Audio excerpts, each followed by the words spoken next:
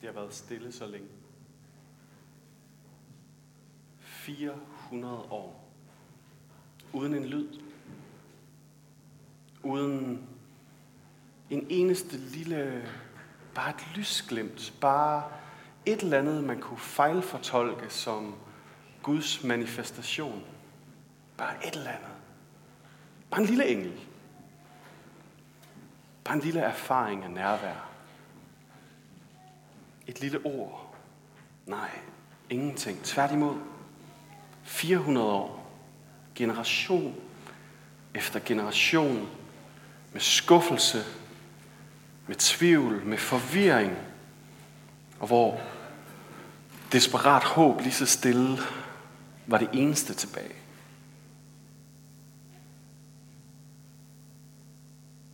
I dag der er temaet at gå fra lydløshed til lovsang. Det er den 3. søndag i advent. Og i dag stiller vi de spørgsmål, som hører tvivleren og den sørgmodige.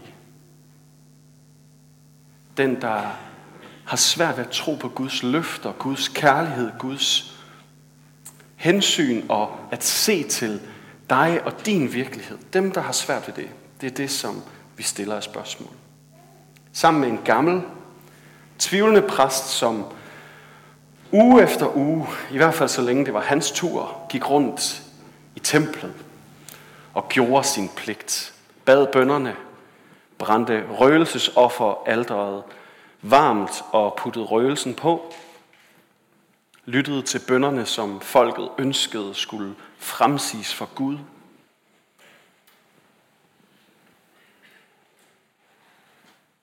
Og så skal vi forholde os til, hvordan og hvad der sker, når Guds øredøvende stilhed bliver til nærvær, til frembrud. Og hvordan det kan forandre alting. Vi læser fra Lukasevangeliet, kapitel 1. Johannes' far, Zakarias, blev fyldt med Helligånden og profeterede. Lovet være Herren Israels Gud, for han har besøgt og forløst sit folk.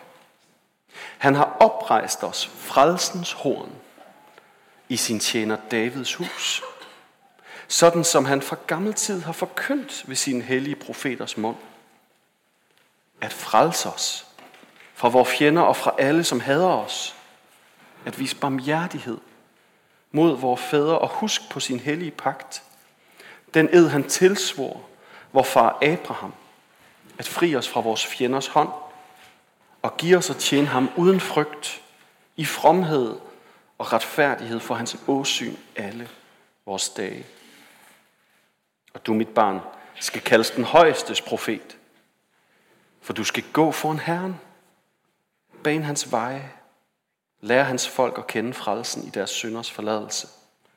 Takket være vor Guds inderlige barmhjertighed, hvormed solopgangen fra det høje vil besøge os, for at lyse for dem, der sidder i mørke og i dødens skygge, og lede vores fødder ind på fredens vej.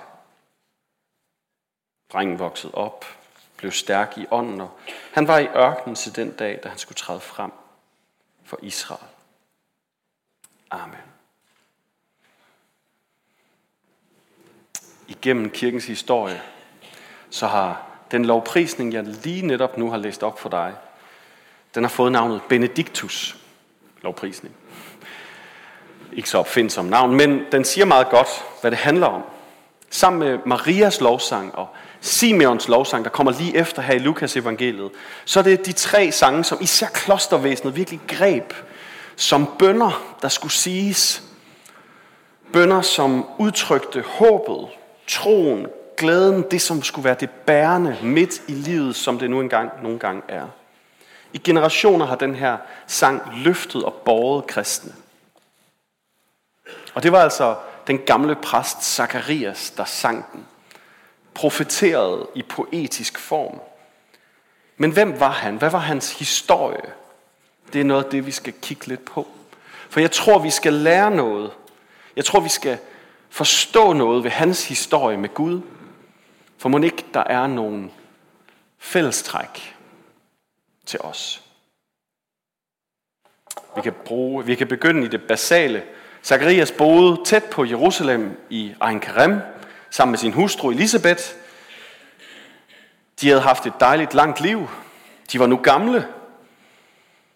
Der var den smerte i deres liv, at de ikke havde fået nogen børn. På en tid, hvor det betød endnu mere end i dag. I dag er der masser af mennesker, der lider under den virkelighed, at de har svært ved at få børn, eller de simpelthen ikke kan.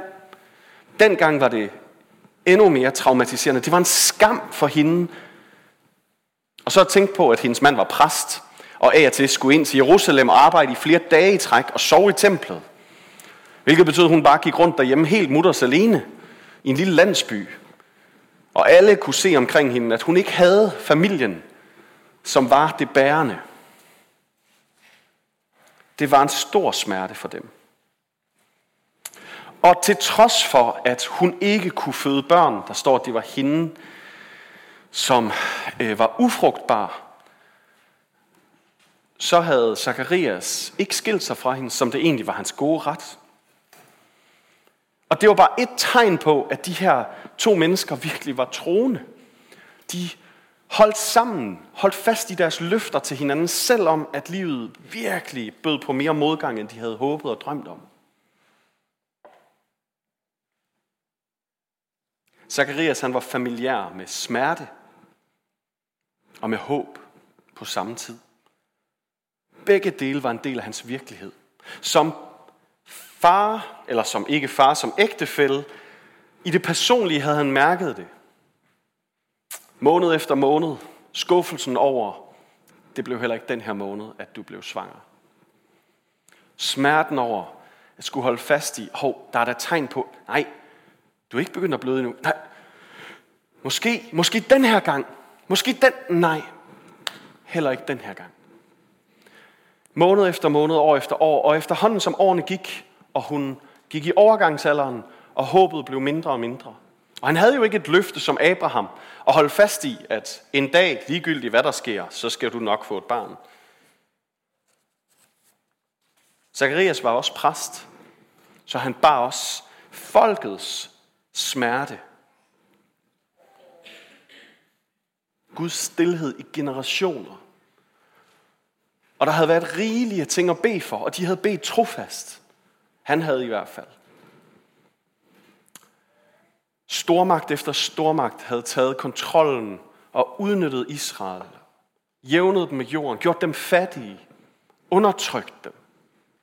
Der havde været hungersnød, der havde været uenigheder, der havde været bare grundlæggende de almindelige hverdagslige bønner, der var blevet bedt, og ingen havde haft den der store erfaring af, vores Gud møder os, ser os. Og så en dag, da Zakarias står i templet, han er ved lodtrækning blevet den, der skal gå ind og give røgelsesofferet. Jeg tror personligt, det var den, man foretrak mest, fordi der var ikke helt så meget blod. Det lugtede ikke helt så meget, det var røgelse, det duftede. Og gå ind der og skulle give røgelsestakofferet på folkets vegne. Og han går ind til det lille alter over foran forhænget. Og han tænder op med kullene, og han lægger røgelsen på, og det begynder at dufte. Og så er han pludselig ikke alene. Det fortælles, hvordan, mens han gjorde sin præstetjeneste, så viste en engel sig for ham stående lige til højre for røgelsesofferalteret, så man kunne virkelig ikke undgå at se ham. Zakarias reagerer, som man må forvente, når man kun har hørt rygter og genfortalt historier om, når Gud pludselig viser sig, når Gud pludselig manifesterer sig i sit hus. Pludselig er der en åndelig virkelighed på spil. Han troede, han var alene derinde med sine daglige ritualer. Så han bliver bange og får at vide, du skal ikke være bange. Han får at vide, din bøn er blevet hørt. De bønner, dig og din hustru har bedt sammen igen og igen gennem hele jeres voksenliv, er nu hørt. Hun skal blive gravid, hun skal føde en søn, og han skal hedde Johannes. Johannes betyder Gud er nådig. Han får at vide, at den dreng skal blive til fryd og glæde for Zakarias, men også for folket. Han skal samle mennesker. Han skal skabe et folk og gå foran den kommende Messias, som folket jo længtes efter. Folkets smerte vil på en eller anden måde blive mødt her gennem glæden, som egentlig bare var til Elisabeth derhjemme i Ein Karem, og til Zakarias. Gennem den glæde skulle der blive endnu større glæde, fordi han ville gå i forvejen for den Messias, som folket trængte til. Det bønnesvar, folket havde brug for at få hørt.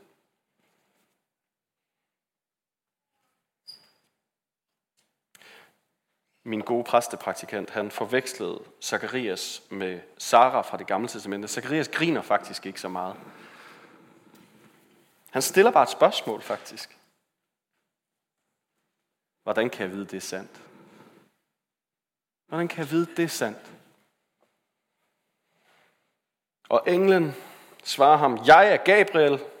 Jeg står for Guds ansigt, og jeg er sendt for at tale til dig og bringe dig dette glædelige budskab. Det er rimelig tydeligt sådan.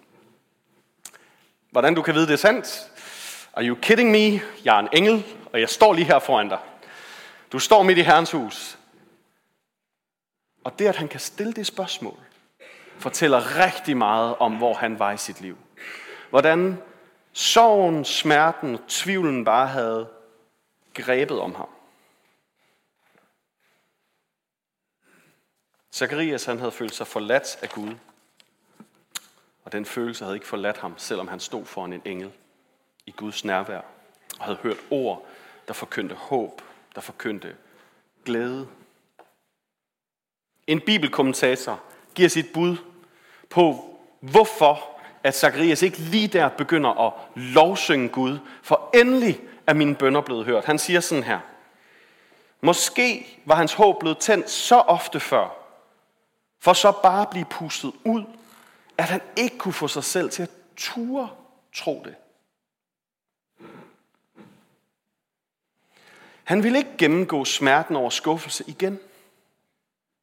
Måske havde rutinerne ved de præstlige gøremål været med til at få ham til at glemme, at Gud husker og opfylder sine løfter.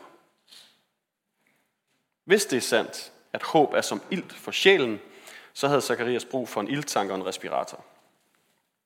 Jeg ved ikke, om han har ret, om det, som fik Zakarias til at tvivle, var de knuste drømme og skuffelsen.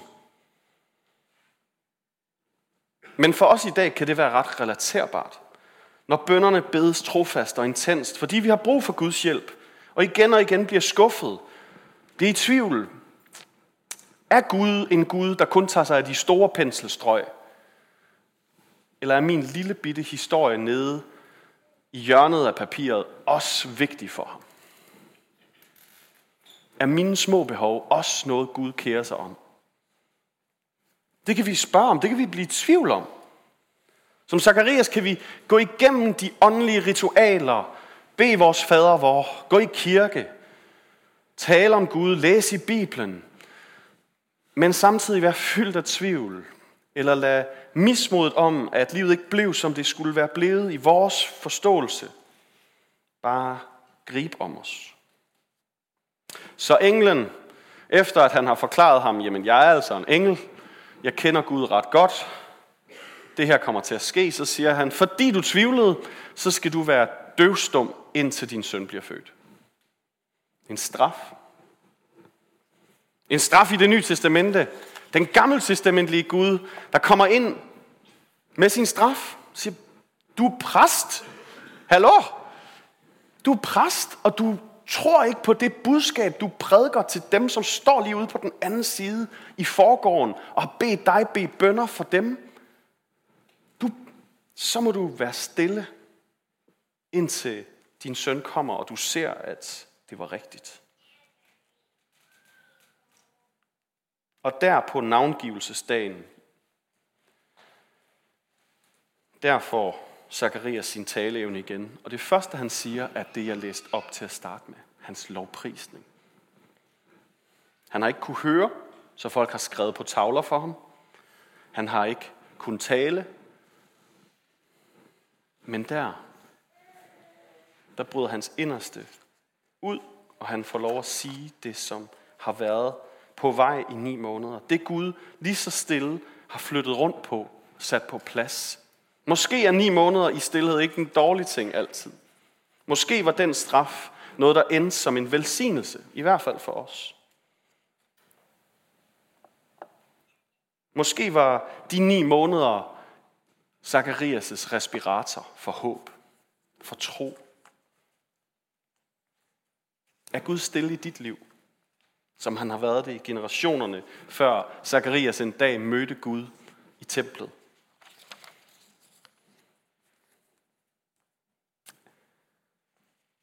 Jeg tror, vi skal lade os inspirere af Zakarias og hans hustru, der selvom de ikke erfarede, at Gud greb ind, som de havde håbet, drømt om, forventet, så var de vedholdende. De var retfærdige. De levede fortsat med Gud. De gav ikke op, selv når det var svært. Og hvad er det så, Zakarias har modtaget gennem sine 9 måneder i ikke så selvvalgt retræte? Hvad er det, han lovpriser? Der er 3 ting, han siger, som vi vil kigge på. For det første siger han, Gud har besøgt og forløst sit folk. Han har oprejst os frelsens horn. Vi stopper lige der. For nu er vi virkelig i det gamle testamentlige verden. Det billede, han tegner for os, er et horn, som stak op. På nogle af altrene var det på alle 4 hjørner, på nogle var det bare et sted, at der var et stort dyrehorn påmonteret alteret. Det kan virke lidt aparte. Det var ikke en dekoration. Det var et betydningsfuld metafor for Guds styrke. En anden ting, vi må høre allerede her, det er hans profetiske fortid. Gud har besøgt sit folk. Altså, Jesus er ikke født endnu. Gud har oprejst os frelsens horn. Igen, Jesus er ikke født endnu. Men som profet står præsten her og siger, så sikkert som at fortiden ligger fast og er uforanderlig, så sikkert er det, at Gud han gør det her i fremtiden. Gud har besøgt os. Han har set os. Det er det første, han siger. Lovet være Gud, for han har set os. Han har set mig. Og så det horn der. Jeg havde drømt om at have et horn. Jeg har ikke lige et, jeg kunne vise jer. Men hvis du en dag har været på landet og kigget på de der køer, der nogle gange render rundt derude, og du er kommet lidt tættere på end bare sådan på afstand, så de der horn, de er altså store. Og dengang var de endnu større, for der var ikke nogen, der tog sig af dem på den måde, som vi gør i dag, og skar dem af og sådan nogle ting. Store, kraftfulde våben. Og det var derfor, det skulle monteres på alteret som et udtryk for kraft og styrke. Horn i Det Gamle Testamente finder vi mange sjove steder. Vi finder det i en salme som salme 132, hvor David han synger om, at Gud han en dag vil lade et horn vokse frem. Det lyder jo mærkeligt. Men et horn, der vil vokse frem, lidt ligesom et rodskud fra Isais slægt, så skal et horn vokse frem af Davids slægt. Med det siger han, Gud han vil bringe kraft og magt til at knuse uretfærdighed frem gennem Davids slægt. Og det er nok den salme, som Zakarias var lidt inspireret af, da han sagde det her. Hornet, det profeterer Mika også om. En af de sidste profeter, inden at der er 400 års stilhed. Gud han vil give sit folk et horn af jern. Okay. Med det siger han bare, et meget, meget stærkt våben til at knuse uretfærdighed vil komme til verden gennem Israel. Hornet finder vi også netop i forbindelse med altre og templer, særligt det jødiske tempel selvfølgelig. Der var horn på alle altrene, og tanken var, at hornet skulle være Guds magt og retfærdighed og styrke, Og det skulle signaleres på alle de forbindelseskanaler, man kunne komme i kontakt med Gud ved. Hornet var et, der skulle sones en gang om året med blodet fra det soningsofferdyr, den syndebuk, som skulle dø. Så skulle blodet ind og smøres på alle de der horn. Et lidt svært at relatere til et billede, men det handler om, at forholdet mellem Gud og os er brudt. At der er behov for tilgivelse, for at vi kan genoptage kontakten til Gud. Og tilgivelse koster noget. Tilgivelse koster noget. Og på den tid brugte man så et dyr, blodet fra det, til at sige, nu genopretter vi forholdet mellem os og Gud. Vores synder, vores afstand, vores oprør mod Gud, det skal tilgives. Og det bliver tilgivet gennem et offer.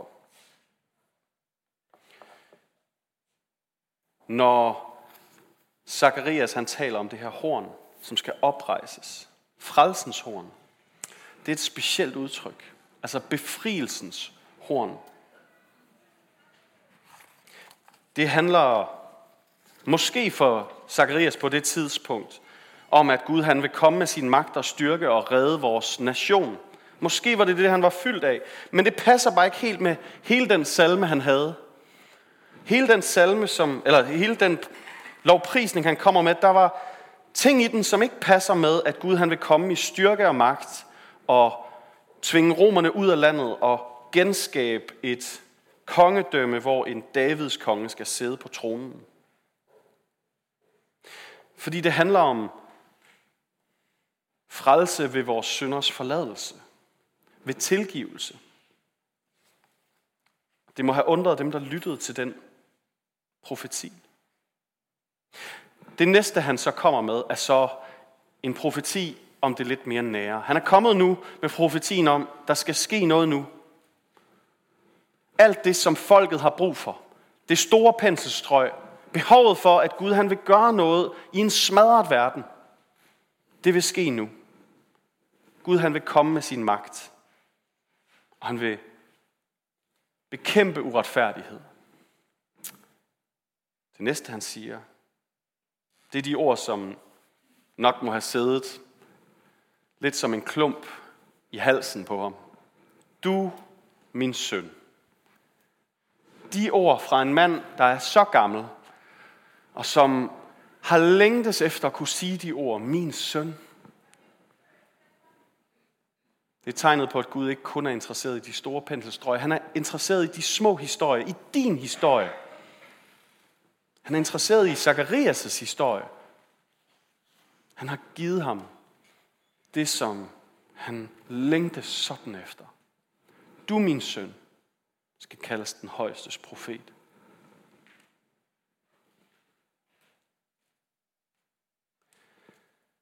Zakarias, han profeterer over sin søn, at han vil få en særlig vigtig funktion i at gå foran Messias. Ja. Og med det så siger han, Gud har ikke bare hørt min bøn. Han havde en plan. Jeg ser det nu. Der er sket noget her. Gud havde en idé med, hvorfor jeg ikke fik et barn som 25-årig eller som 20-årig. Gud havde en plan med det. Gud var ikke bare langsom. Gud han vidste, hvornår det var rette tid. For Johannes skulle forbindes med Jesus, og han skulle gå foran ham.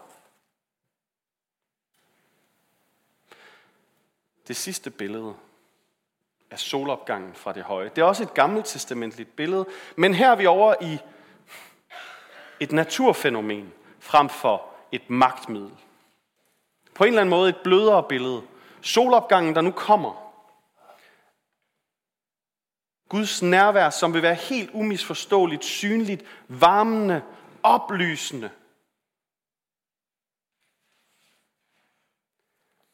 Det er det, som Zakarias han drømmer om og længes efter. Solopgangen, der vil besøge os, der sidder i mørke og i dødens skygge. I dag i vores land, i vores tid, Der sidder der stadig masser af mennesker i mørke og i dødens skygge. Der er mennesker lige nu, der sidder i de to ting. Og Johannes' lovsang, Zakarias' lovsang, er et af de trøsteord til dem. Solopgangen er her. Solopgangen vil bryde ind også i dit liv. På den helt store klinge, når Jesus han kommer ind i vores liv. Solopgangen er et andet billede, og på mange punkter et stærkere billede for os, fordi det handler ikke om et magtmiddel til at bekæmpe modstandere. Det handler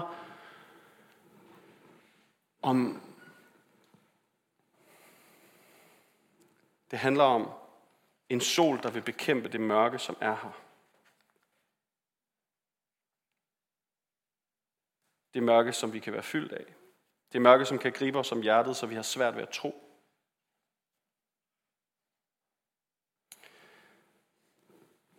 Når Zakarias siger til sin søn og til alle omkring dem, du skal lære mennesker at kende frelsen i deres synders forladelse. Det er her, det begynder. Så bruger han billedet igen af, vi har brug for forsoning. Syndernes forladelse. Han siger, det er tilgivelse, der sætter fri, og ikke magtmiddel. Og tilgivelsen, der koster noget.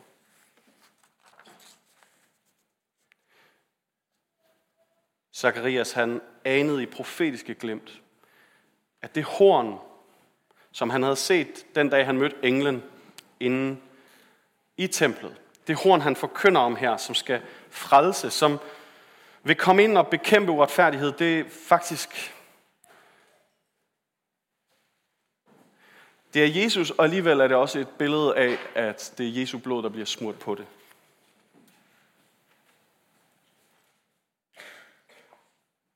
Det er her, hvor billedet går ud over sig selv.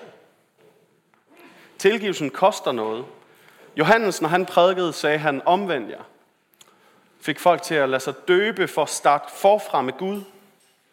Og Jesus han kommer og siger, nu starter vi forfra med Gud, men ikke ved hvad I skal gøre, men ved hvad jeg vil gøre.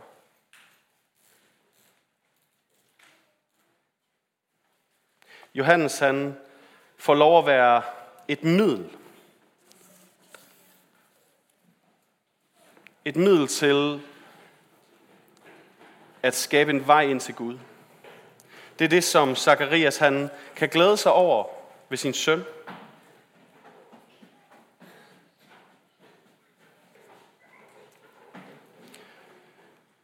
Johannes han fik lov at få en funktion.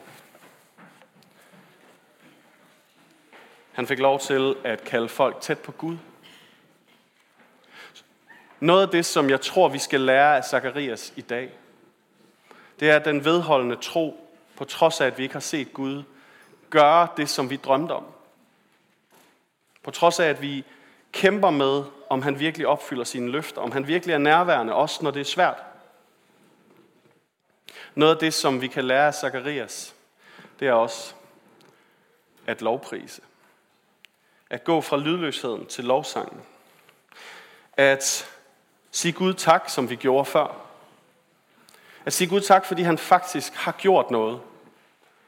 Og i tillid til, lidt som Zakarias gjorde, i profetisk fortid at sige Gud, vi ved, du vil gøre noget igen.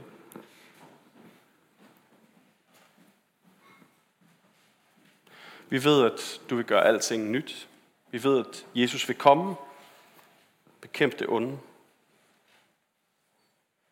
forny vores verden.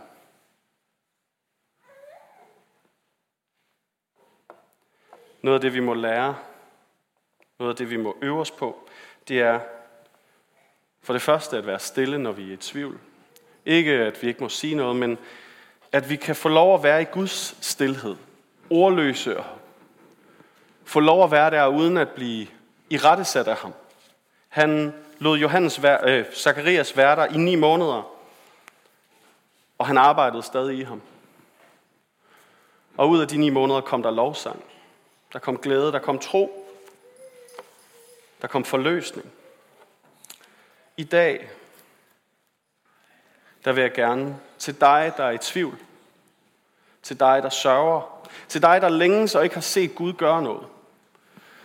Det vil jeg gerne invitere dig til at gøre som Zakarias. Sige, hvordan skal det ske? Og acceptere, at Gud måske ikke svarer med det samme, men at han måske vil svare. Giv dig et gran af håb der. For det var det, som Zakarias fik. Et gran af håb. Jeg vil slutte min prædiken, som jeg startede, med at bede sammen i stilhed. Vil du slukke lyset igen?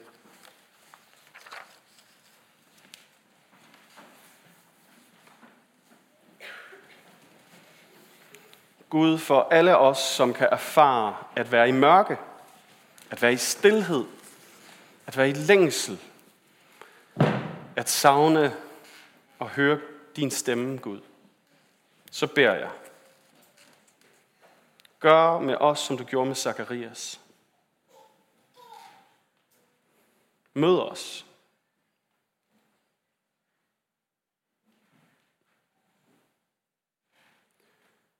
Herre, vil du give os et håb om, at du vil møde os. Og vende lydløsheden til lovsang. Til euforisk pris.